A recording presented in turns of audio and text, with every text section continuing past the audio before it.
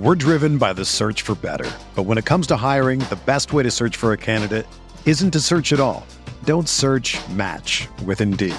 Indeed is your matching and hiring platform with over 350 million global monthly visitors, according to Indeed data, and a matching engine that helps you find quality candidates fast. Ditch the busy work. Use Indeed for scheduling, screening, and messaging so you can connect with candidates faster.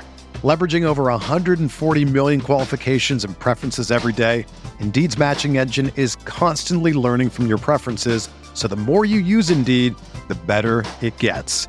Join more than 3.5 million businesses worldwide that use Indeed to hire great talent fast. And listeners of this show will get a $75 sponsored job credit to get your jobs more visibility at Indeed.com/Blue Wire.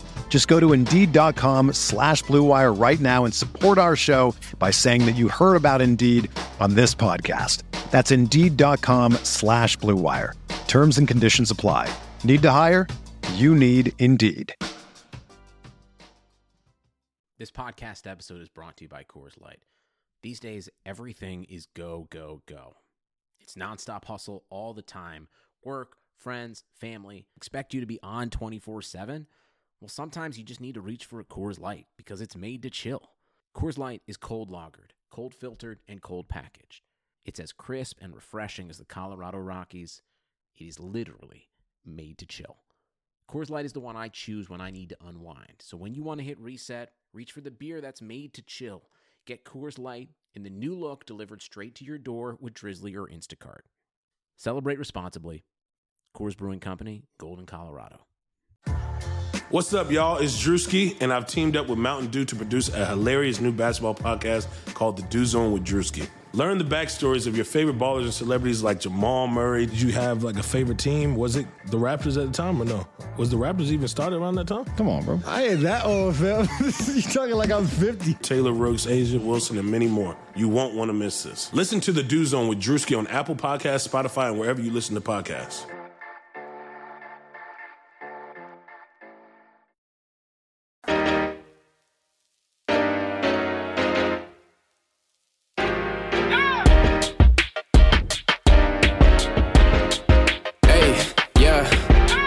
Feel like Kobe in the fourth quarter. This is the Day More NBA podcast brought to you by Blue Wire Podcast. Coming at you Saturday night after the Wolves. What was the final score, Britt? 140-136 overtime loss. I believe that's correct. Yeah, something like that. Was it really? Was it 4 points exactly what Vegas? It was 4. Yeah, it pushed the spread. I'm kind of sitting there scribbling some notes during the game about what are we going to talk about and all this, and my big intro was going to be like 5 wins in a row. Like, is it real? 1-10. And, now it's just, there's been a couple games like this year, right? Where it just feels like they have it locked down and you just kind of get this hint in your head. You're like, what could go wrong in these last 3 minutes that, that makes it crumble away? And we saw it against the Kings before the winning streak started. And we saw it again tonight. I guess I don't personally know exactly where I'm at of how much it subtracts or from the good basketball that they have been playing recently. Where are you just kind of at now? Last 7 games, they've won 5 of them, 2 of them in pretty disappointing fashion. 2 losses in pretty disappointing fashion, including tonight. Yeah, I mean, also, I'll take this game over a win over Houston or a win over Sacramento any day of the week, even though New Orleans is not appreciably that much better than those teams. Sure.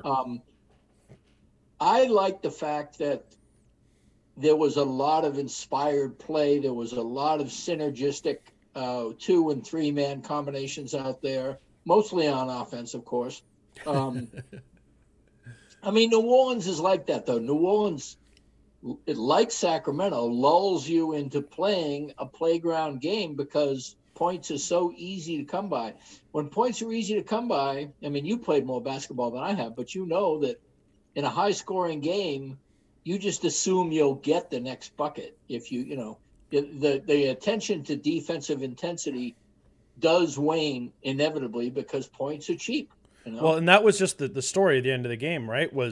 It's just Zion attacking over and over again, and basically the Wolves' plan or hope is that he misses a couple enough to, so that their 8-point lead doesn't go away and they can score half the time on the other end. And that's really when this Wolves sort of defense is poisonous. It's when they start kind of believing in the idea that we're going to get it back on the other end on offense. It's almost like their good offense kind of legitimately contributes to their bad defense, at least when things aren't going well. Right. Like tonight, that's kind of the feel I get, and stops do not become a priority. It's the crossing your fingers and hoping that, okay, Zion's going to kick it out to Bledsoe here. We hope he misses. But nothing to like extinguish possessions. There was no impressive defense down the stretch. Plus, there was also just a blizzard of fouls that eventually caught up with them. And I think playing with fouls, if you're a young team, and also a young team that doesn't have enough respect from the refs anyway, not enough people who have that. And let's face it, I hate it when refs are sensitive. And the refs were really sensitive tonight. They didn't like it when players barked back at them. Edwards got his first technical of the season just for basically saying, hey, I got fouled on that play. We see that, all the 4 or 5 times a game minimum, And the fact that he got teed up and Stan Van Gundy got teed up earlier by the same guy, he didn't even know what he said. He probably just said something, off the top of his head. But sensitive refs have a tendency to screw with players' heads because they, you're in the heat of the moment. You say something, you do something, you don't really know. And then if somebody calls a foul on you, you want to argue just to vent it out, get ready for the next play. And yet with these refs, you don't know whether you can vent it out. You don't want to cost your team a point on a tee. You don't want to get thrown out of the game if you're Edwards, for example, because you already have a tee. And so you begin to play a little bit more tentatively. And in addition to everything else, that's kind of what happened. Also, I thought the game swung when Willie Hernan-Gomez became the primary guy with Cat instead of Jackson Hayes. And Willie Hernan-Gomez was just out. He's a lunch bucket guy. He just went out and banged on him. And he's like a giant version of Wancho, isn't he? I mean, the guy is such a difference.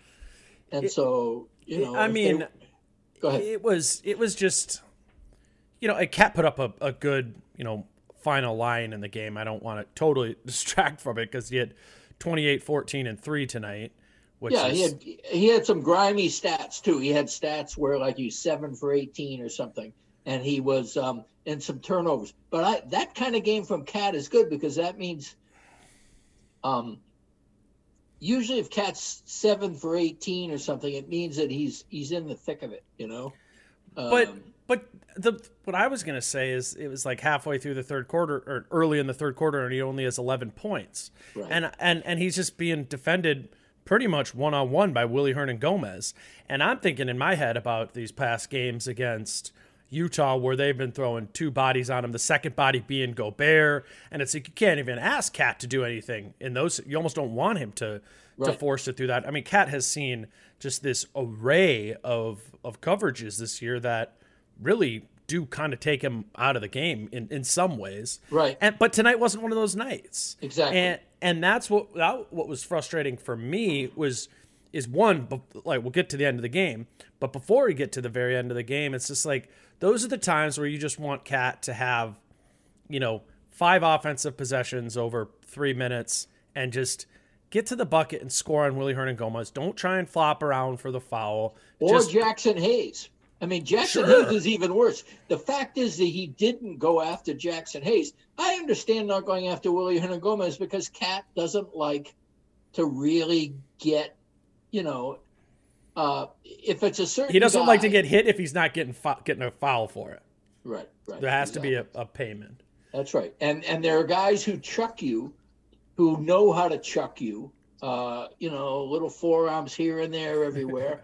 And Cat doesn't like that, And so Jackson Hayes doesn't do that, though. And that's the thing. Cat could have just steamrolled him.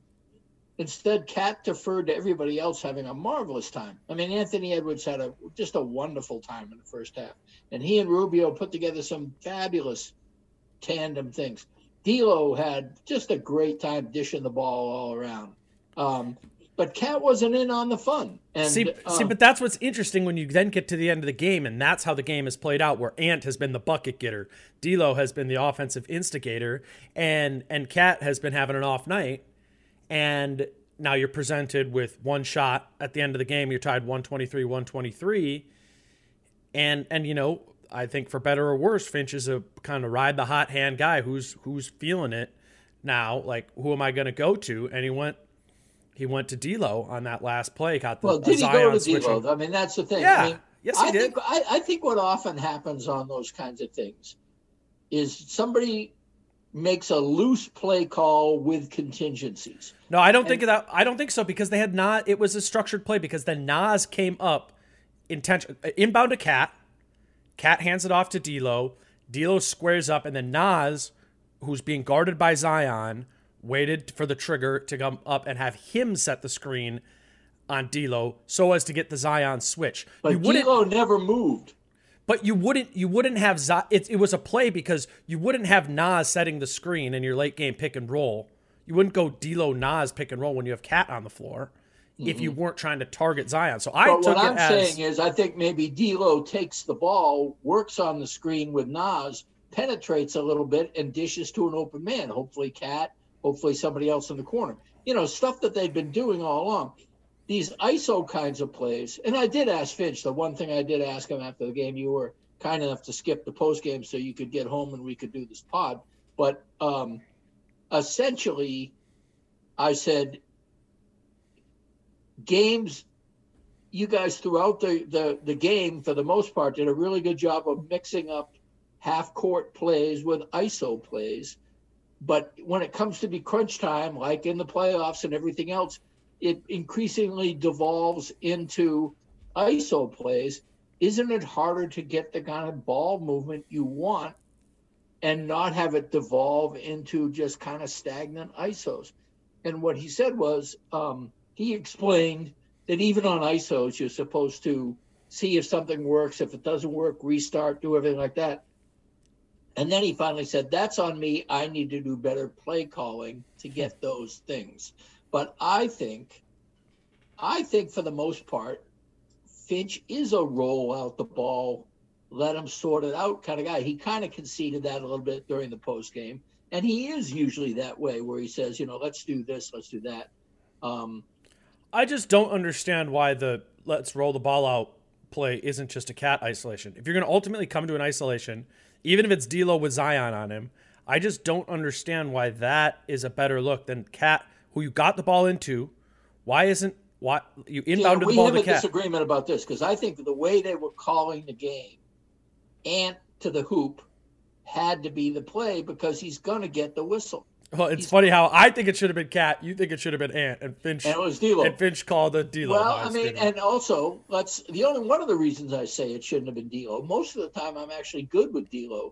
Yeah, you know me. I'm not against it either. But D'Lo was like 1 for 11 from deep tonight. Yeah. I mean, he wasn't feeling 1 for 12. Yep. Where he was feeling it was passing. He had some gorgeous times. So run some faster action. But not for the last play of the game, though. Why not? Because we know that in the end, it's never, you want to run the clock. It's a tie game, 123-123. You need to take the shot as the clock expires. You don't want to, and if you're running like an action and a play, even like one of the things that have been like those slip plays, right, that have happened. You almost, I don't want to say you don't want that because you want the bucket, but there is a value add to taking the last shot, even if it's a slightly worse shot. And I think if I'm the coach and I'm trying to get the last shot, it almost has to be isolation. And if I'm picking isolation options, to me, it's just not close. I'm picking Cat. I'm picking Ant just simply because I think, first of all, Ant got 2 shots in the whole fourth quarter. He was 1 for 2.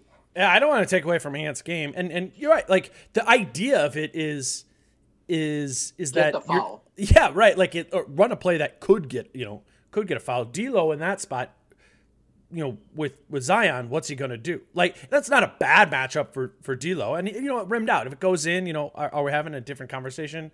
I don't know. Yeah, we're saying that it's still hero ball, though. Yeah, I just think D'Lo, if he has Zion switched on him, he's taking a pull-up, you know? He's not going to the bat. There's like a very low % chance that he puts himself in a situation to get fouled. I think if you go Cat or Ant in that spot, you're looking for them to start going north-south and have some sort of attack. And I don't care if either of them pull up from 15 feet in that spot. Like, you just got to get – I just want a clean shot off to my best option. And I think we need to look a little bigger picture here. Sure. I think that D'Lo has done everything Finch could possibly want from him. He's come off the bench. He's run the second unit.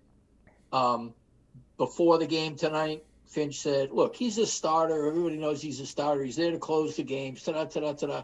Well, you can imagine what D'Lo would have done if Ryan Saunders asked him to do a third of the shit that Finch has asked him to do. It wouldn't happen, you know? And so in that circumstance,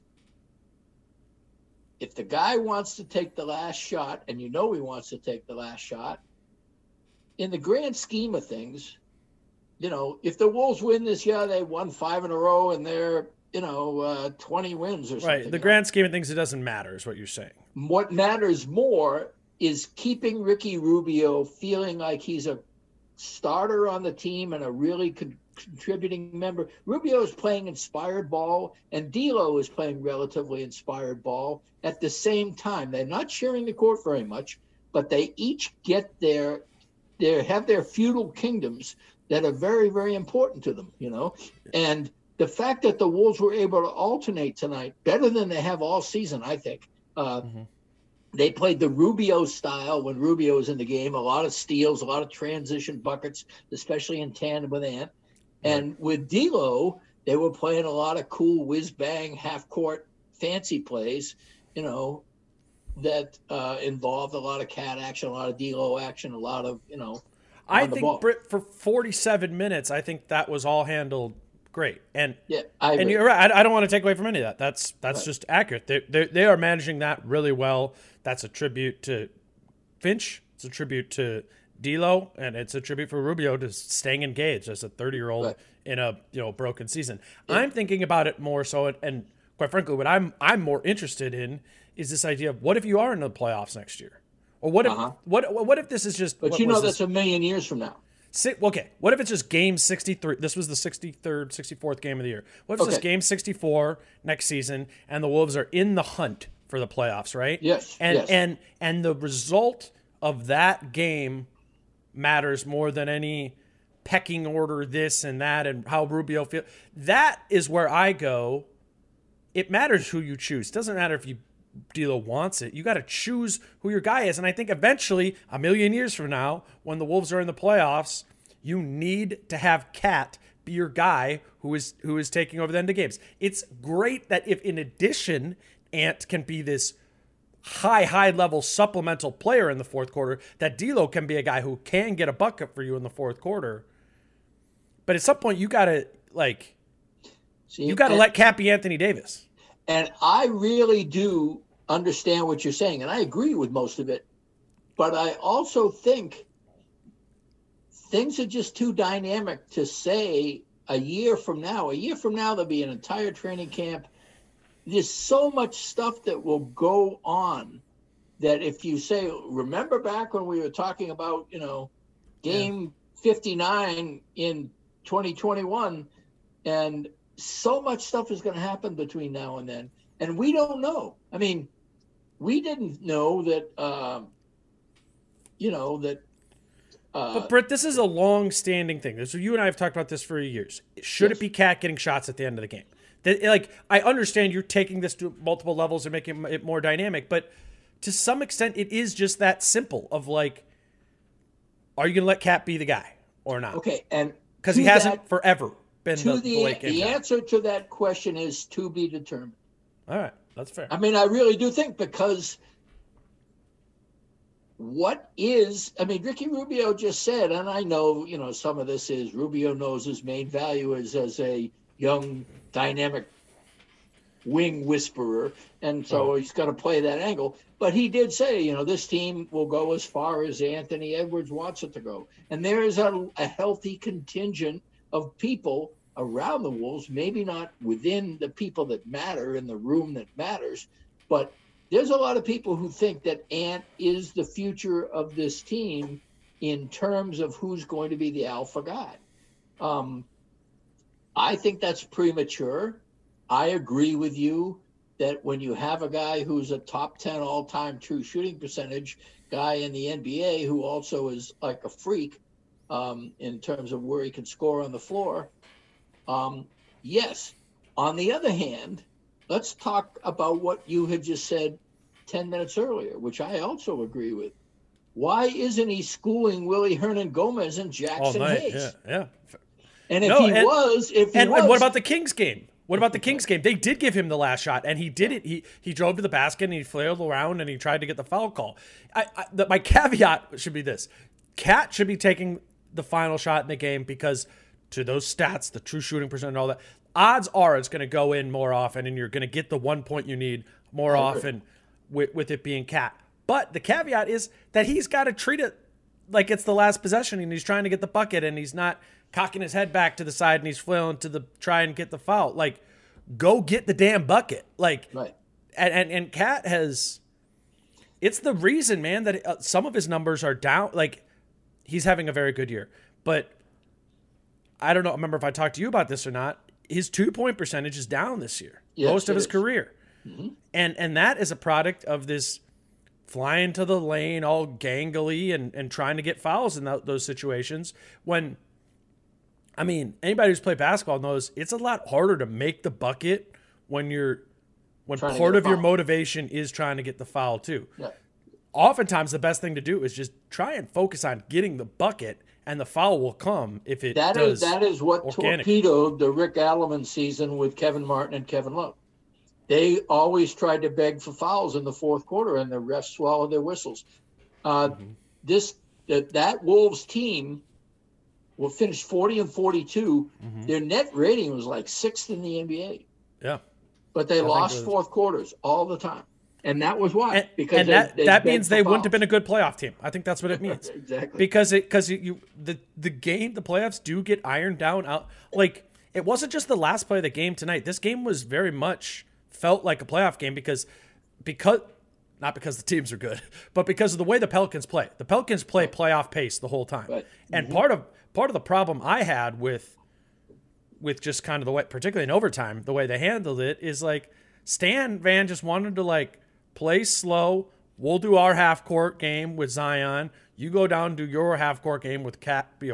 Choose your adventure with Cat, Ant, or D'Lo. And we think in the aggregate, we're like, we got Zion. We're gonna that's gonna tilt.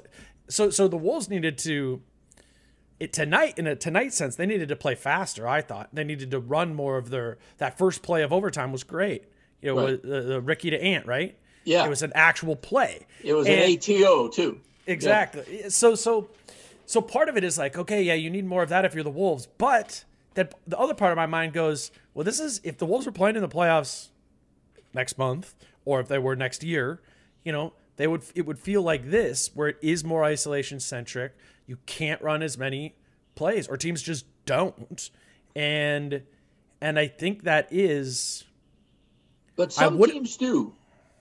Yeah. I mean, Toronto that year, they ran, quite a few plays the year they won it all, I think. The Celtics. I was going to say the Celtics. Yeah, they don't run. They run a lot of 2- and 3-man actions. They don't run, they run, sequences, whatever. And they you could repost, you could pick and roll, whatever. But there are plays. It isn't just, all right, stagger screen or drag screen, bang, here it is, or clear out the floor for Tatum, But I do think, here's an interesting question. Cat has the efficiency, Ant has the hunger. What is more valuable in that circumstance? I don't deny that. I don't deny it. It's just there is part of Ant though where the hunger is still situational. Oh yeah, I know. But which makes it tricky. And I gotta tell you, if he's in the playoffs though, yeah, no, that's somebody's going to get killed when he goes to the rim. Yeah. And D'Lo has the killer mentality. And D'Lo has the killer mentality too. Well, yeah, D'Lo has the killer mentality. I want to come up with a cool analogy, but I can't in terms of the. I don't know how to turn half killing into a bad thing. So, but I don't think that. I think D'Lo has the killer mentality, but it's like he's on the roof on the other side of the street shooting somebody coming out of a building. That's his killer mentality. You know, I mean, Anthony Edwards is going to come up and say, draw, motherfucker. You know, I mean, there's a little different kind of killer mentality there, you know? So. Do you get the sense, Britt, that over the course of, because, I mean, 6 years now of Cat, I mean, we've done this, 25 games like this over the course of his career where he did or didn't get it, and you go, why didn't he get it? How come Sam Mitchell never runs the last 5? You know, all this. Right. And, you know, it's an open and fair conversation. I think an interesting coaches, part of right. Yeah, right. Do you get the sense that Cat wants the shot? Or have you got the sense that he has ever wanted it or didn't want it before, wants it now? Like, where is it actually in his head of desiring it?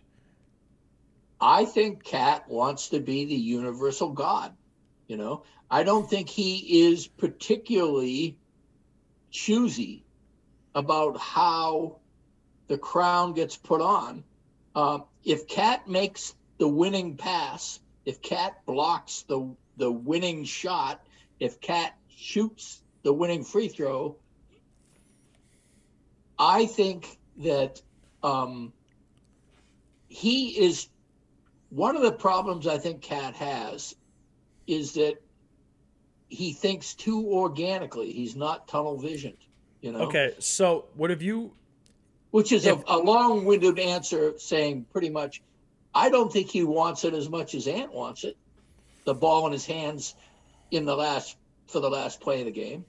If podcast existed 20 years ago and you and I were sitting here after a Timberwolves game where KG passes up the last shot or, you know, kicks it to Trenton Hassel or whatever, would you say the same thing about KG? Were you saying the same thing about KG in those spots? No, because KG was so clearly the alpha that whatever KG did, you had to say, first of all, nobody was going to question what KG did because he's KG. Sure. Secondly, there are almost always the right basketball play. But he did. That was like a narrative, right? Of like KG passes out in those situations, right? And you know who fostered that narrative were all the jerks on national TV, the Magic Johnsons and Charles Barkleys. They were the ones who was, you know, they're the hero ball guys. They're the ones who are saying, you know, Shaq's always looking at some sheet and go, well, you should have gotten 29 and 14. I don't know why you didn't get 29 and 14. Sure. What do you got? 17 and 6. Not going to work, Charlie. Not going to work.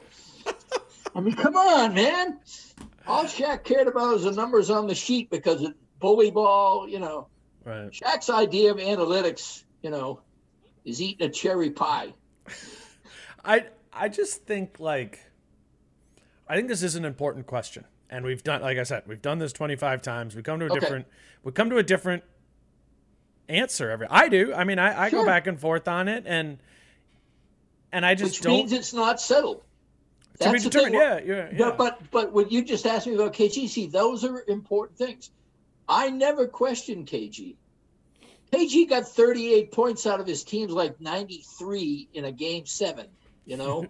If he absolutely had to do it that way, it's like remember the game where LeBron passed to a wide open teammate in the corner? Yeah. And the guy missed it and lost the game and everybody lost their shit, you know?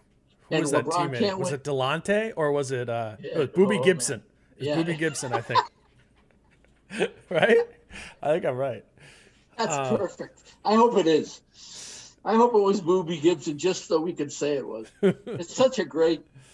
Such a good name. Threw into the corner to Boobie, who somehow missed the shot. You know, but See, and the whispers started, he can't win, Michael Jordan faced that when he couldn't get over the Pistons a couple of times. Sure. Until you win the ring, it's the way some people have to think. Chris Paul is going to be dogged by that. No, we're not doing that narrative. This is that whole narrative version. But this is no, it's not. That's not even what I'm saying. I'm approaching it like an intellectual activity. What? Okay. If we are Chris Finch and David Vanterpool, and we're sitting down in our coaches meeting, and we are ranking the pecking order of having a conversation about what does our late game offense look like? What do we want it to do? I mean, there's different answers if you can choose, where Flip and Whitman or whatever would have said, we're going to KG and we're letting him make a decision off of that.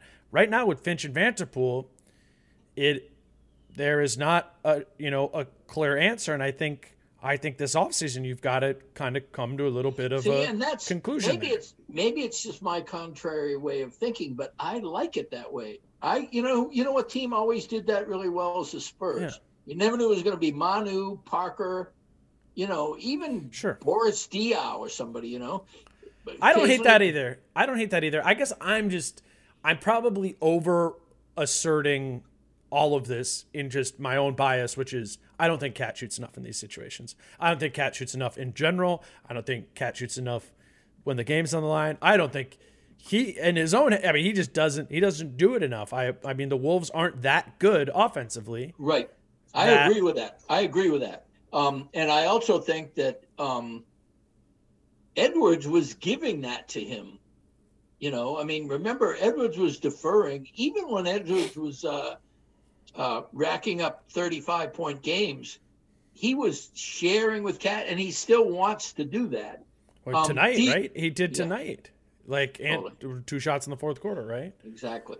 I don't think he was really on board for that, but that's, kind of the way it worked. I don't know. It has been with Finch. A lot of them haven't. I mean, the Kings one that Cat missed went to him, but I don't remember who the opponent was. And I'm sure people listening to this too. I do think Finch wants to see. Oh, I was going to say, remember the Malik Beasley shot? And then I asked Cat after the game, I was like, what was, it looked like they were trying to go to you. But then it went into Malik and he missed. It was the pump fake and he missed it. And what Cat said is no, that play was drawn up for Malik. It was a game they ended up to go on to win. Cat would talk openly about it. But I do think we have had a few of these under Finch, and put it like this: he certainly does not align with what I'm saying of it should be Cat. Mm-hmm. He does. Yeah, he actually probably more aligns with what you're saying. Is let's read and react, which that maybe that in the sense of the actual play, that's smart. I get that. Or maybe let's see who wants it. Yeah. This is still. I think Finch. What I will say about Finch is he's done a marvelous job, giving everybody a little piece of something they can hold on to, with the exception of poor Jake Layman, who I did see in the background when they showed Nas getting his 5th foul, and I went, "Oh yeah, Jake Layman's on the team." But almost everybody in that rotation is a winner in some ways because Finch is using them in a really kind of neat way. I do wonder every now and then if there is a little bit of a cleavage. There's an Ant Rubio wing and a D'Lo Cat wing of how to do things that may happen. But you know what? That's just me watching too many NBA teams devolve into that. I don't know if the Wolves, the Wolves may. They might not know either. They might not know yet either. That's probably the answer to all this. Let's take a quick break, and then let's talk about these 7 games in general. We're really isolating on one game that went sideways. Broadly, this has been obviously the best run of the season, probably the best run of a couple weeks since Tibbs kicked the bucket. Yeah. Exactly. That's what I was going to say. All right, we'll take a quick break. We'll be right back. All right.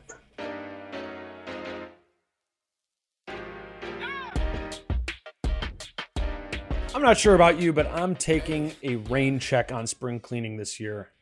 Freshening up for the season with comfort instead, with some sheets, with some towels, some loungewear, and more from Brook Linen. And with their birthday sale happening this weekend, Brooklinen is offering site-wide savings on all things comfort for their biggest sale of the year. Brooklinen was founded by husband and wife duo Rich and Vicky with the goal to create beautiful luxury home essentials at prices that don't break the bank. By working directly with manufacturers, they ensure premium, high-quality comfort every time and at a fraction of the retail price. That means ridiculously soft bedding, towels, and loungewear. Brooklinen is so confident you'll love everything, it will give you a 365-day warranty. They've even got 75,000 5-star reviews. It's hard to argue with that. Get everything you need for a fresh spring during Brooklinen's biggest sale of the year. Shop Brooklinen's birthday sale going on this weekend. And if you're listening to this podcast after the sale ends, don't worry. You can still go to brooklinen.com and use promo code MORE, my last name, to get $20 off any purchase of $100 or more. That's brooklinen.com and enter the promo code MORE to get $20 off any purchase of $100 or more. Brooklinen, everything you need to live your most comfortable life. Look, no one's perfect. So if you feel like you come up short in the bedroom sometimes, it's perfectly okay. But if it's bothering you, there are options. Go to getroman.com/more now. With Roman, you can get a free online evaluation and ongoing care for ED, all from the comfort and privacy of your home. A U.S. licensed healthcare professional will work with you to find the best treatment plan. If medication is appropriate, it ships to you free with 2-day shipping. The whole process is straightforward and discreet. Getting started is simple. Just go to getroman.com/more and complete an online visit. Take care of your ED without leaving home. Complete an online visit today to connect with a doctor and take care of it. Go to getroman.com/more now to get $15 off your first month. Look, there's a straightforward way to take care of your ED. Getroman.com/more. Get started now to save $15 on your first month of treatment.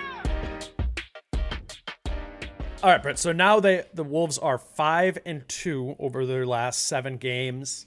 They were, I haven't updated it for after tonight's game, but they were 6th over that run, over those 6 games there. They were 6th in offensive rating, 8th in defensive rating, which obviously we know we're isolating for a sample that's very advantageous to the Wolves. But I think what mostly stands out to me there is equivalence, where the defense has been equal parts good to the offense. And quite frankly, I think that's why they've been winning more they put together, I don't know. So what would that be? 7 games, 28 quarters. How many of those 28 quarters have been good defense? 18? I'd say about 20. Yeah. Which is, they played well. There might not have been 20 good quarters of defense the whole Ryan Saunders era. Yeah, I know. That's true. And you wonder if what Finch has implemented in terms of free flowing enables them. It certainly enables them to scramble better. Sometimes the scrambles, they get caught up in things. But when I asked Finch there was a shoot-around press conference today, and I asked him if, in fact, he thought that the defense was better at scramble rotations, and why was that? And he agreed that there was, and he said they're starting to get the idea that they need. He said when they ask me, I tell them if they're unsure whether they should go or not to go. Go, yeah. And so I think, and also he's been saying over and over again, they're afraid of getting fouls in the first half. Don't worry about getting fouls in the first. He wants them to be aggressive on defense and sort out the rest. What team does this Wolves team play defense most like to another team in the NBA? Boy, that's a tough one. I think it's pretty clear. Oh yeah? You think it's Toronto? I think I've seen you you say something to that effect. I think it is. I mean, I think it's the scramble X out. I think I think that was so much of their, which was interesting about it when they won the championship is they're dropping Mark, but also chaotically scrambling out, to the perimeter in that finals run. And then, kind of in the post Kawhi. But you have to drop Gasol. Yeah. You sure. can't have Gasol. No, I think that's what was cool. Gasol scrambling. That would actually be comical. I mean, he was so intelligent that he might even make it work in his own weird way. He'd do it. I remember. He'd half scramble, you know? He it's so funny you say this. I remember there was a play in the bubble where it was the Lakers last year. Wait, no. Wait, what was Gasol was on the Raptors. He was still on the Raptors, right. But it was Lakers. He did play for the Lakers, until he got hurt. He was playing a lot for the Lakers this year. Yeah, so it was. It might have been an early season Lakers game. I remember Gasol scrambling out to go contest a LeBron. It was a LeBron shot. It was Raptors Lakers in the bubble, and he sprints out to the corner to contest a shot. And it's like, it takes him a couple steps to get going, but he gets out there enough so LeBron can't take the corner three, and LeBron has to take like a dribble in to like come kind of in for like a pull up, and Marc Gasol to like turn back around. He looks like one of those carts that don't have opposable wheels. Right. And so he like kind of has to like loop himself back around. But what happens is before LeBron can take that like one or two dribbles in to take the 16-footer, the shot clock expires. So Mark went full like grocery cart downhill out to the corner to scramble out because he's like, I don't have to recover. It's the shot clock was expired. But the reason I say the Toronto thing, and what I think is really interesting, I remember before the season talking to Saunders, and just being like, what's the plan with the defense? Like, that didn't work last year. It was the same, yeah. It didn't work. And what he said, I want us to play defense like the Toronto Raptors. Ooh. And he goes, I think I said something like, Give me a team to watch what you want the defensive identity, to look like. And he's like, goes, watch how the Toronto Raptors X out. That's what I want us to get to. And what's interesting is they didn't do it.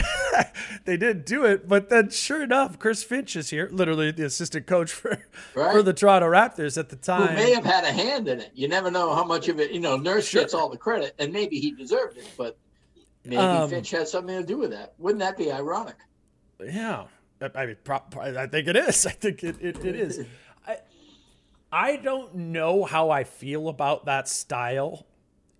Big picture, like I haven't watched enough of it to like, kind of like, God, I mean, you and I have been talking about dropping a big and ice and pick and rolls and all that since 2016, when Tibbs got hired. And you and I, always talk, podcast or not, or just sitting around of like this Wolves puzzle of the defense. And it's always been this specific way that they're playing, basically from Tibbs to Ryan to whoever.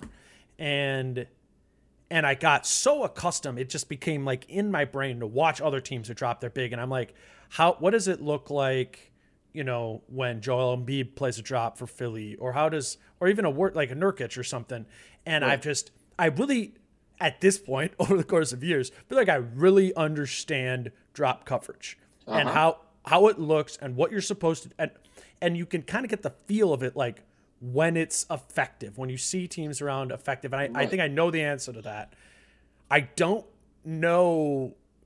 have a feel of that for this chaos style of scramble that they're playing. And so we can look at numbers, but that's not we can't judge this off of numbers right now to say. So it's an interesting philosophical question of like, if I could ask Chris Finch one question that you have to give me the answer to, it's like, do you think you're going to play defense like this next year? I don't know what his answer would be. Because I don't know how sustainable this is.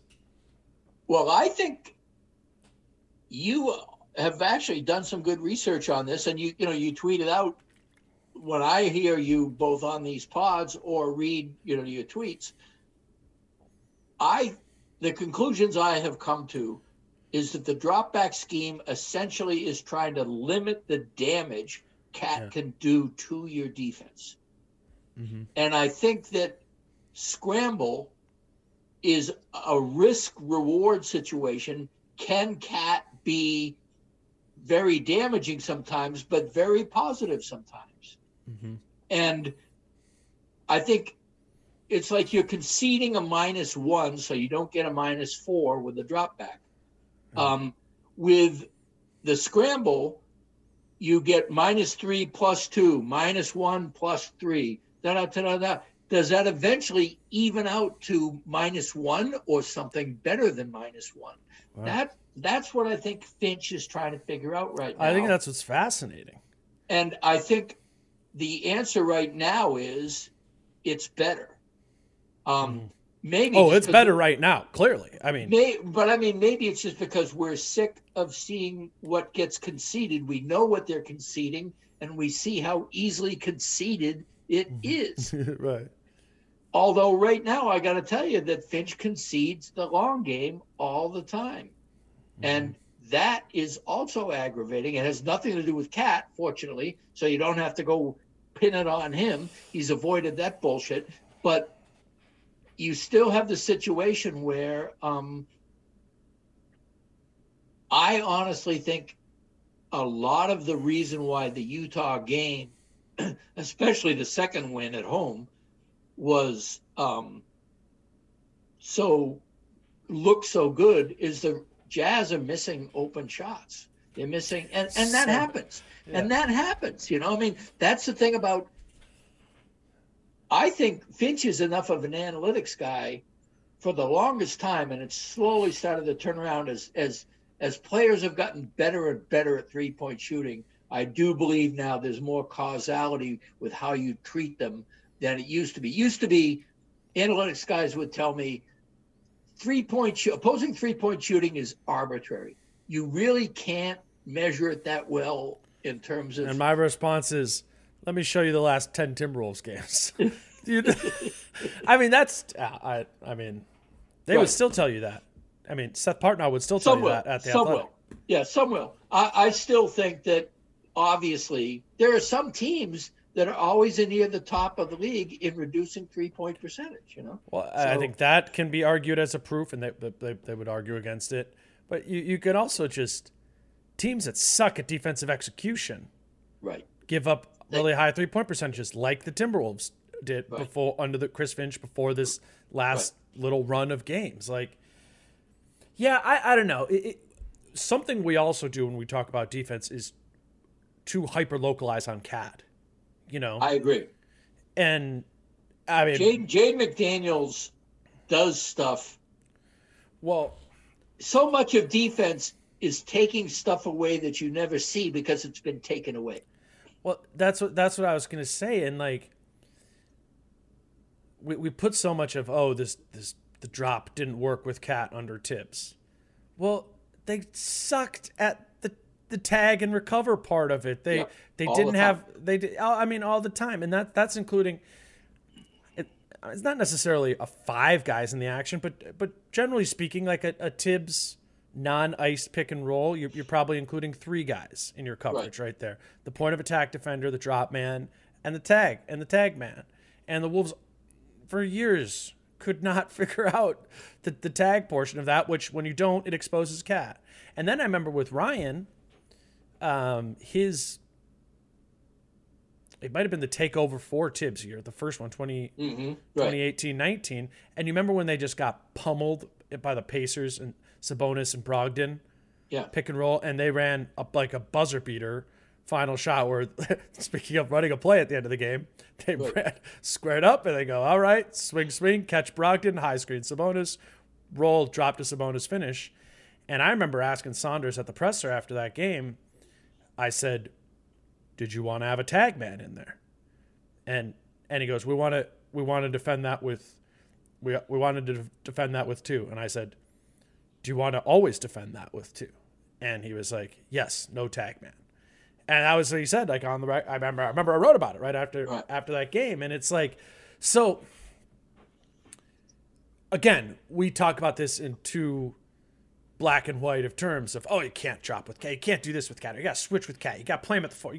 It's a whole freaking tapestry. You got, like, that's what defense is. And it's like music or something. I don't know. We we can't just take number like a band. Maybe it's like a I band. was going to say it's like an ensemble, and that that is where basketball is most like jazz, is on defense, because it's improvisational within a structure. Sure. And when somebody is executing a solo, you accompany them as best you can. You don't disrupt the flow, but you contribute to the flow. And if a defender is doing something positive, then contributing to the flow is covering what he isn't covering because he's busy doing something, taking away something. You want to take away something else. It's noticing what you can do. And what Finch said today when I asked him about, your scramble rotations are better, in addition to talking about, I tell him to go be aggressive, so on and so forth. He said they're realizing that the play doesn't stop with one or two guys. You have to keep going. And if you make a good play on two people on defense, what that often means is it's a broken play that winds up with them scoring anyway. Right. See, that's the thing, because things are broken. And so the defense, bad defenses are thinking, all right, we solved that problem, but meanwhile, this guy is wide open because you've solved that problem. Well, now he's wide open.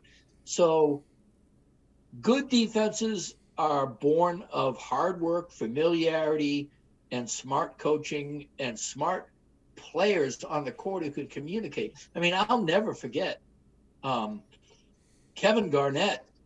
The carcass of Kevin Garnett had like a 95 defensive rating, and I think perhaps forever ruined Cat, because he would tell Cat where to go the second before anyone else could, and Cat got really used to it. I mean, it was his first year in the NBA, Right. And Tajon Prince is doing the same thing on the perimeter. Go ahead. That's why, and it's hard work. So like Kawhi did it fabulously for a while. Kawhi kind of got bored with it. Kawhi isn't the defender he was 3 or 4 years ago. It's very, very hard to do that. It's one of the things I've always admired the hell out of Garnett for, is he never stopped being a great defender. And, some people like that. Marc Gasol, in his own way, he wasn't, certainly the first few years he came into the league, he was a water buffalo. We laughed at him. He was a punchline. He was a bad joke. And he just became a marvelous, thinking person's defender. And it takes a couple of those on the floor. Chris Paul, A great defender is like that for their career. He's kind of like the person who, gets up and goes to the gym at 6 every day, no matter what, because it's their routine, and so they stay in shape, forever, because it's just like, I don't not go to the gym. I do that, and I walk on the treadmill, and I do my weights, or whatever. Even as you, it's and that. At the same time they're doing that, they're also saying, all right, well, what am I going to get? What's going to be my spring study? Sure. While I'm doing my routine, what new book am I going to read, or what new technique am I going to put on, or how do I understand the league's trends? Chris Paul, and we all know that that's hard. Like, we know that as a human, that's hard to stay committed to anything, right? Also, like as a writer, I have a style. The idea of, telling me, well, okay, here's some new writing things. Why don't you become this kind of a writer for a while now or something? Mm-hmm. You are what you are to some extent. And the people who can be even more than that, you are what you are, but I'm also this, and I'm also this, and I'm also this. Mm-hmm. That's rare. Chris Paul at age 25 was a very, very different defender than Chris Paul now. Sure. And yet, in his own way, kind of cool. It just, which brings me to, because I was just thinking about this when you were talking earlier about, the defense and Ryan and that kind of stuff. What happened to Josh Okogie tonight?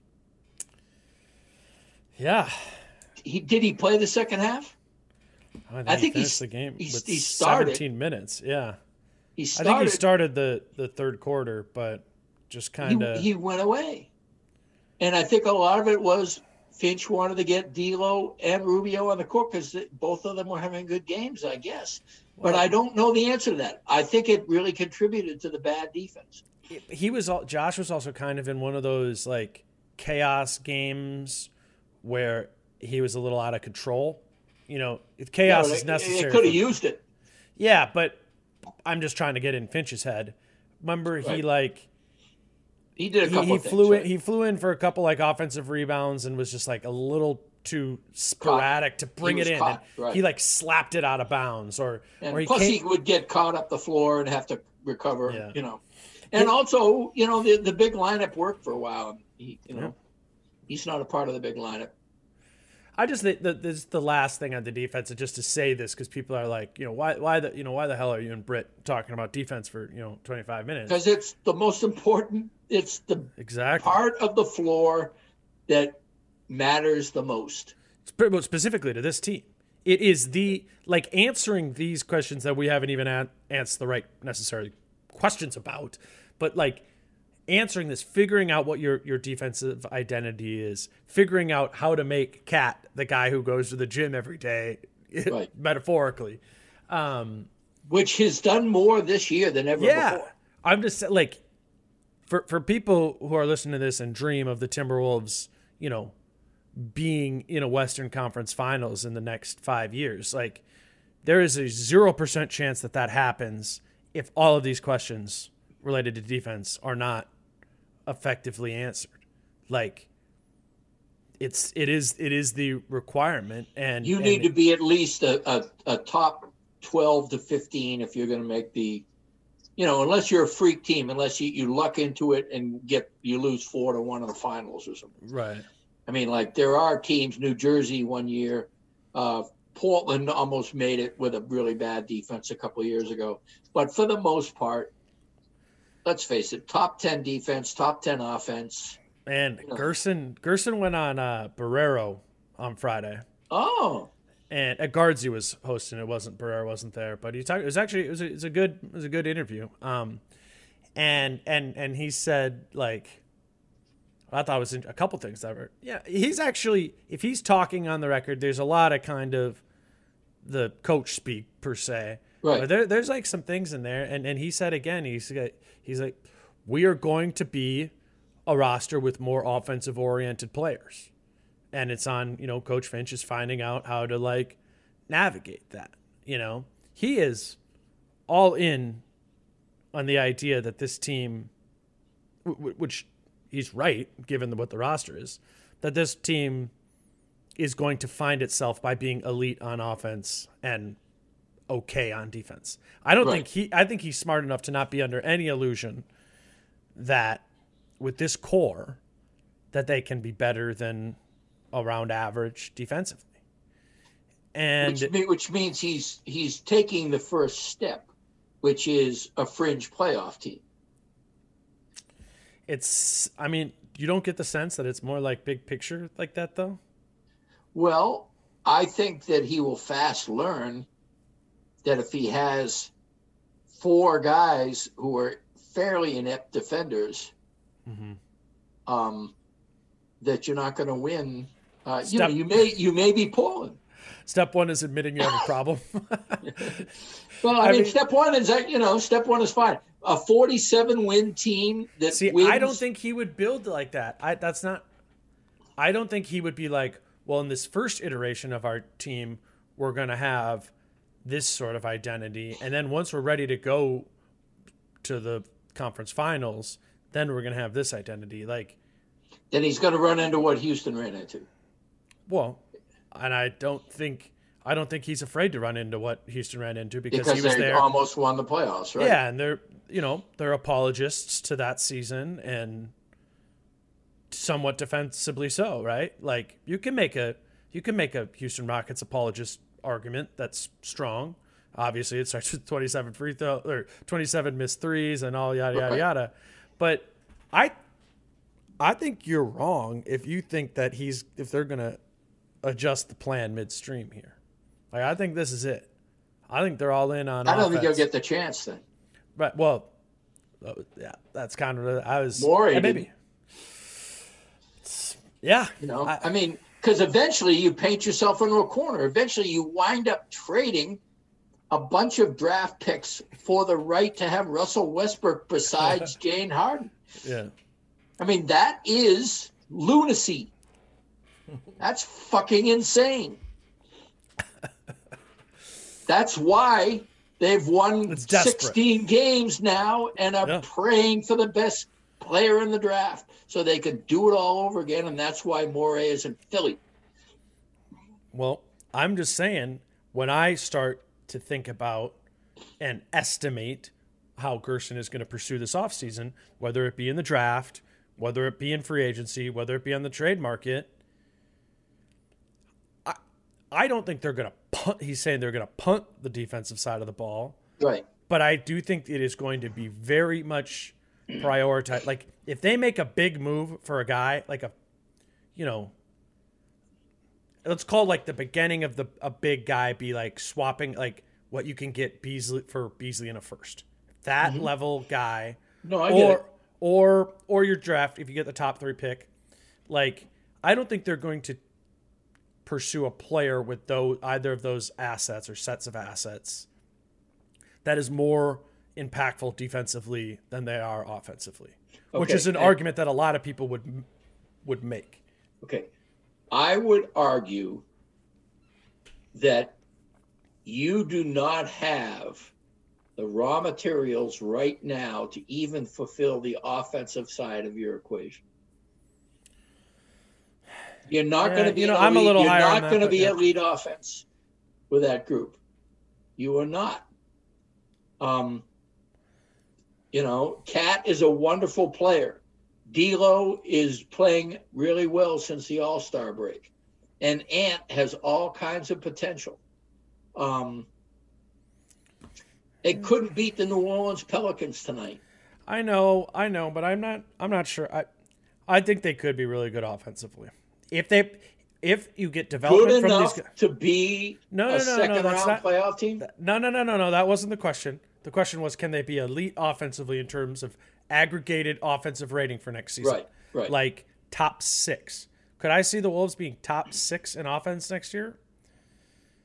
If everything, some reasonable baked in growth from some of the guys, you make another acquisition that is offense focused. Right. Maybe you turn Beasley into a power forward that is more like John Collins, or you get Cade Cunningham or Jalen Suggs with the pick, who's more. I guess maybe Suggs is a little bit whatever. You get a more offensive player there. I think this team could be top 6-ish on offense, which would be elite, right? But you can't.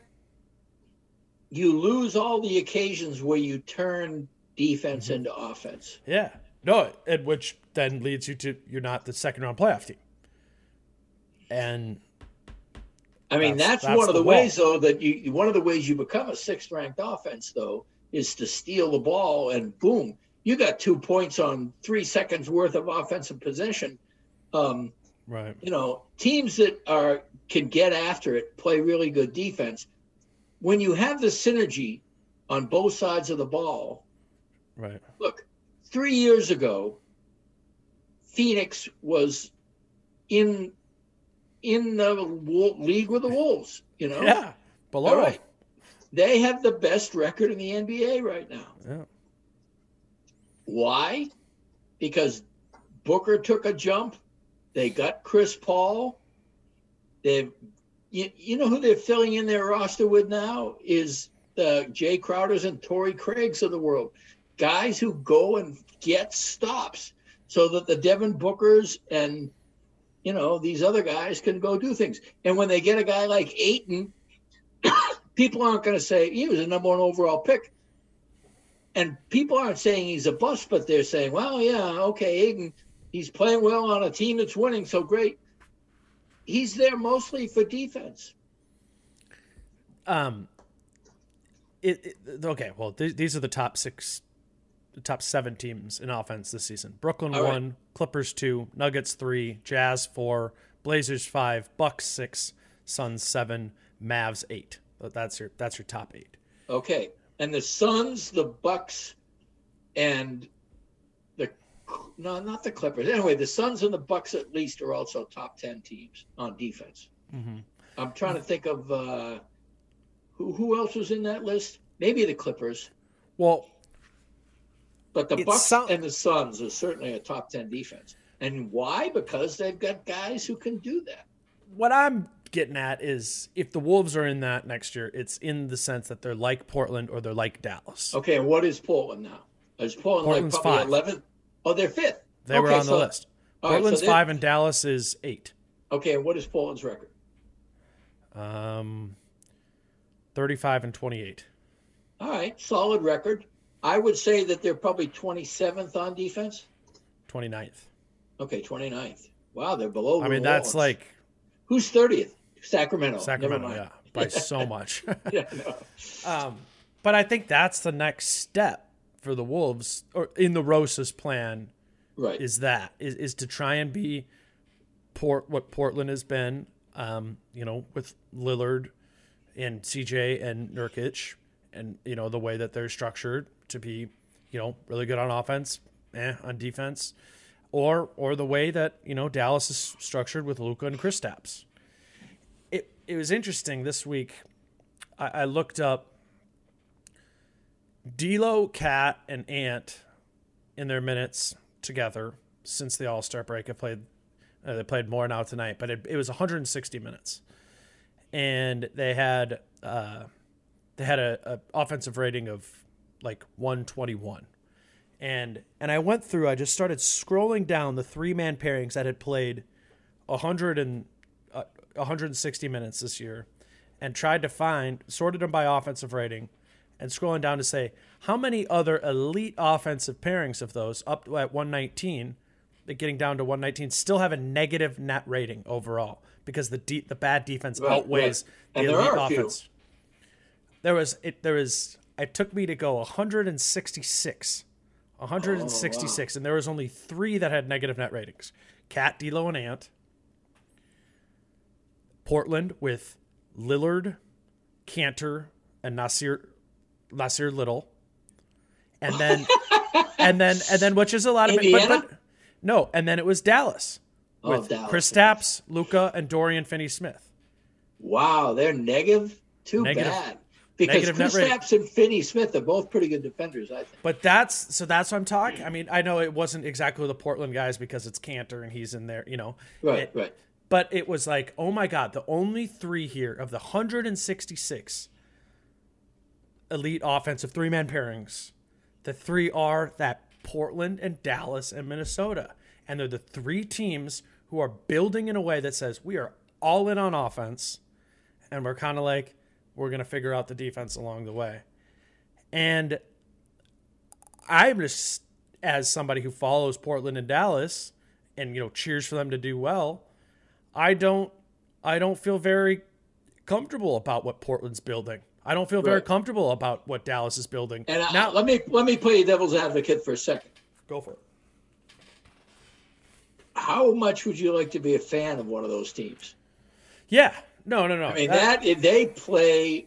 I mean, the game we saw tonight was a hell of a lot of fun. I mean, I enjoyed that Pelicans Wolves. I hate that you're taking this in that direction because you're obviously right there. But that totally goes against what we were just talking about with. I know. But what I'm saying is, over this quick.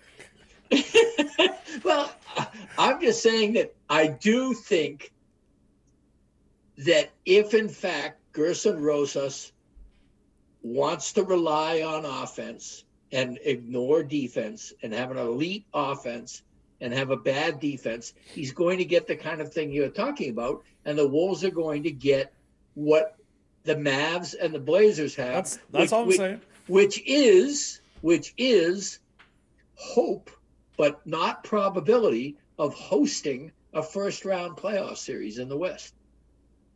I mean, Dallas managed to have some fun in the bubble, boy. I mean, Luka. Everybody thought Dallas was going to be a monster this year because of what Luka did. Well, the problem with that is if you don't get stops, you have to continue to be Superman all the time, and nobody is Superman all the time. I guess what I'm just saying is you're signing up for a glass ceiling, it feels like. You're signing up for a pleasurable half glass of beer. You're not going to get the full glass of beer. You're going to get really good half glass of beer. And if you want to enjoy that for what it is, it's better than what the Wolves have been serving lately. Yeah. But I will tell you, you will not be fully satisfied. You're making me seem so negative. No, I don't necessarily think you're negative. I think you're being a realist. And I don't think there's anything wrong with that. What I'm saying is, let's take it from whatever, everything is relative. You know, it all depends on your attitude.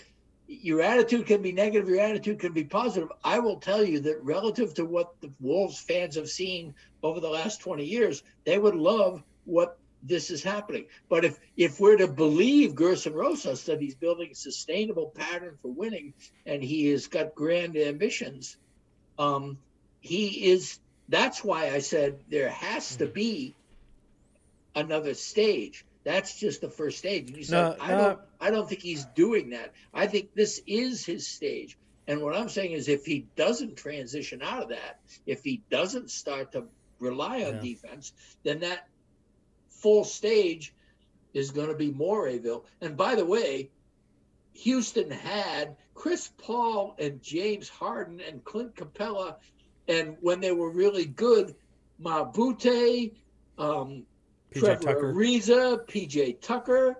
I mean, they were stacked on both sides of the ball in many respects. And Harden became a better defender. Yeah. And Chris Paul was always a good defender. I just think about that crossroads, that enjoyable path there, and I'm with you. It'd be a fun team to cover, be fun for the fans. I just fast forward in my head to that crossroads, and then what is your answer if you're the Wolves once you're at that crossroads?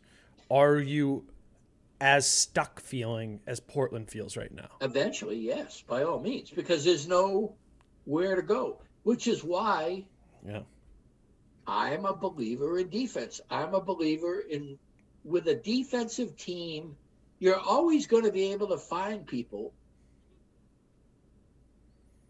The great players, the truly great players, spend their time honing their offensive game and become fabulous at it. And when they get to the pros and they realize that defense also matters, they broaden their game a lot of the time. You know, Michael Jordan wasn't necessarily a great defender. He was a good defender coming in. But you do need the foundation, the dynasties. Everybody, it became a cliche after a while. Everybody flocked to Golden State because of the shooting, but the defense won the rings, you know. I mean, became the cliche. Draymond Green and Clay, by the way, wasn't shabby. And, you know, they had some really cool defenders on that team. Iguodala, MVP, you know. So the Celtics, I grew up with dynasties that were based on defense. You know, Pat Riley's teams had Showtime. They also had guys that would break your legs, you know. I mean, defense is a more constant barometer of success than offense. And the Wolves have not chosen to go in that direction. Or openly building a team currently that is can't go in that direction. Half punted. All right, very last thing. Then I'm gonna let you go quicker than we normally do. With this loss tonight, the Wolves slide back into the third slot in the tanking standings. Mm-hmm. Certainly since last week, you know, when I talked to you, I was very much in the like, don't worry about wins, you know, like the shift in the odds. And they won 5 in a row, right? Yeah. Made a huge difference. Yeah, but it did make a huge difference. That take hasn't aged, you know, as well. Because they've just won more than I thought they were reasonably. They reeled off. They beat Utah twice. Who thought of that? You know, right? And now they sit here, pretty clearly trying every night. Yes. And they have 20 wins, and in the sixth slot is Cleveland with 21. You know, they could really slide all the way down to 6 very reasonably. Right. Yes, and now they're, which I was even poo-pooing like falling to 4 a week ago. I'm like, Right. maybe. I was like, worry about it once we get to 5. Well, now 6 is very much in the realm of possibilities. And I guess my question just to you is, should that be more concerning? Does that subtract at all from what this is? The odds of keeping the pick fall from 40.1% in the top 3 down to 27.5 if you're the 6th slot. Does that matter? Sure, it matters, but you can't focus on it. Yeah, I like that. I mean, it matters, but imagine how the fans are going to feel if you put in a top 3 protection and now you have to tank even harder than other teams have to tank for the 60% chance you don't get what you want anyway. You cannot do that. You know what the perfect analogy is here? You got 2 spades in your hand and 2 spades are on the flop, right? So you trace, like, you got to decide if you're going for the flush. You're going for the flush. But so you get rid of 2 queens that are other suits in your hand, and a queen comes up. But it's kind of like when you were dealing the cards out, the 2 of spades flipped up, and somebody just put it at the bottom of the deck. You know, one of them is already out, so you're like, now I don't actually have my 40% chance of hitting, my flush. It is such a gamble, but it has an upside. I mean, it feels great to river that ace-high flush, Well, and also would be, let's face it, getting a top 3 pick in this stacked draft would be fun. I mean, any one of 4 guys, I don't know much about the draft, but I know this much. You could put any one of 4 guys in the middle of the Wolves I think it's roster. 5. Yeah. Who's the 5th? Kaminga or Green. Okay. Outside. I mean, Kaminga and Green are just going to get brushed. Or whatever. The African guy is Kaminga, right? I don't know what his background is. Isn't there one of them from the Congo? I think there's one from the Congo that's a power forward. It's not Mobley? No. Yeah, no. Mobley is the other guy, the other power forward. I just think it's a group of 5, and what's classically happened here is the 3 guys who people got to watch play college basketball all year have become the 1, 2, and 3, and then the 2 guys who played in the G League thing that people didn't get to see at all have shockingly become the 4 and the 5. Like Kaminga and Green. Yeah, right. And so I think I haven't done my research on it, but I don't. And you may not have to. Well, right, sure. So I just think that there's 5 guys there. Okay, so to answer your question, and I think I did, but to put a what was my question again? The question was, what do we do about the balance between trying to win games and knowing if you don't win games, you're probably in better shape next year, or at least you have a chance to be in better shape next year. And I think at this point in time, you have to suck it up and concede that you've lost the pick and play as if you've lost the pick and just go forward. It is, people are going to hate this who want to tank, but it is the honorable thing to do. It is, you're a victim of your own incompetence for making that the terms of the deal. For sure, yeah. And you have to eat that. And you have to have the faith that what you originally were doing will be enough, which is why you made those terms the way they were. If for some reason it doesn't work out, that's on you. You run the club, you can't suddenly try to change the rules and go, okay, now wait a minute, let's, this isn't enough after all. That's what you're conceding. So for any number of reasons, player morale, I would imagine the whole thing is close to 50-50, maybe 60-40. I think there's a healthy number of people on both sides who have compelling arguments, which is often what happens. Which is what we said last time. I just kind of poo-pooed the downside. Well, the downside was always real, but it was always, even the good side is 40%. Yeah. So it's not a good side, And so Kyle came on the pod after one of the games, and he's like, it's already a weighted coin. You're trying to flip this coin that's weighted as is, like, and I think that's a good, At the same time, if they win 4 out of the next 9, my 24 win prediction at the beginning of the year hits. Which I think is kind of fun. They're at 65 games, so there's only 7 left. Okay, so 4 and 3. Gonna be tough. What do they have?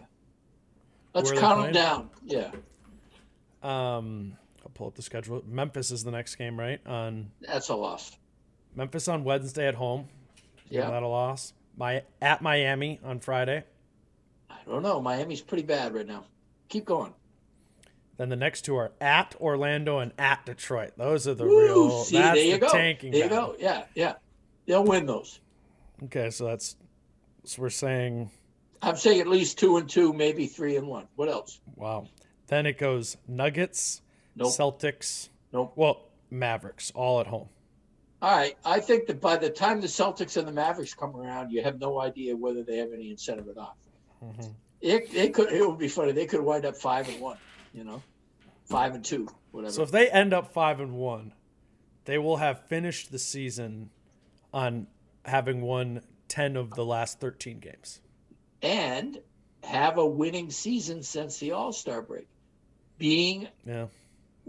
Imagine the marketing behind that, I mean, either way, the marketing staff can either market a good team or they can market a new pick. This is like the fourth side of the argument that you've brought up today that I just hate. Well, don't have me on late at night. You're in a bad mood.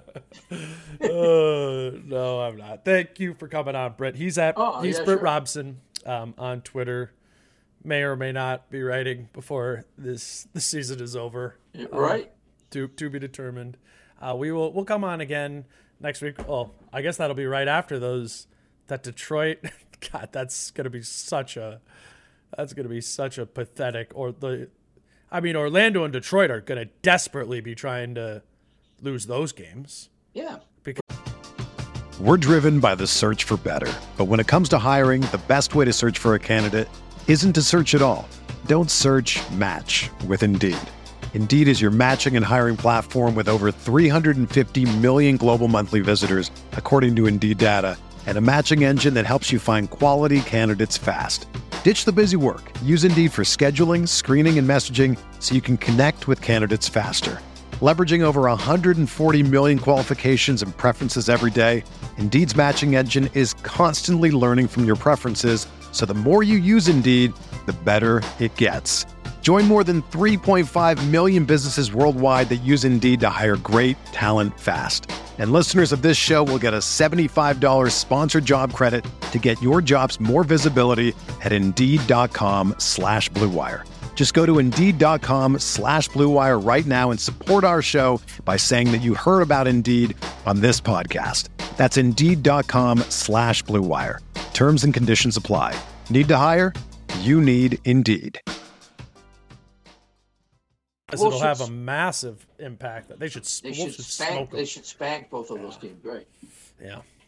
Well, we will be back on to talk about whatever does transpire. I'll be back to talk. We have 3 days off right now. I'm first time all season. There's been no games for 3 days. Happiest 3 days. No, we all deserve. The fans included deserve a little bit. Right, and you deserve a break. Jesus, are you going to do every game? You gonna make it? I'm gonna do it. Yep, all 72.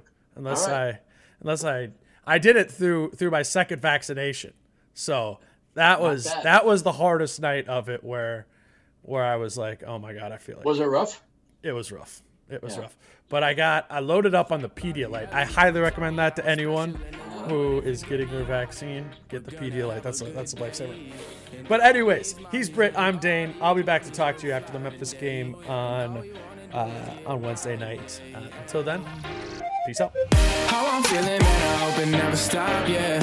Green and hot so you can find me in the crowd, yeah. Don't let standards ever bring you down, yeah. It's happening daily. We're being conned by the institutions we used to trust. The mainstream media is distracting us with meaningless headlines instead of focusing on the harsh realities facing American families. Time is short before something big happens, and that's why so many folks are preparing. They're becoming self-reliant by investing in emergency food storage from My Patriot Supply. Go to MyPatriotSupply.com and secure 4-week emergency food kits for each member of your family. Each kit contains tasty breakfasts, lunches, and dinners, averaging over 2,000 calories per day. Save $50 on each 4-week food kit you purchase, plus get free shipping on Ready Hour 4-week emergency food kits. You're not ready if it's not Ready Hour foods. At My Patriot Supply, you can also get solar power generators, water filtration units, heirloom seeds, and survival gear. Order by 3 p.m. and your unmarked boxes ship the same day. Shop MyPatriotSupply.com today. MyPatriotSupply.com.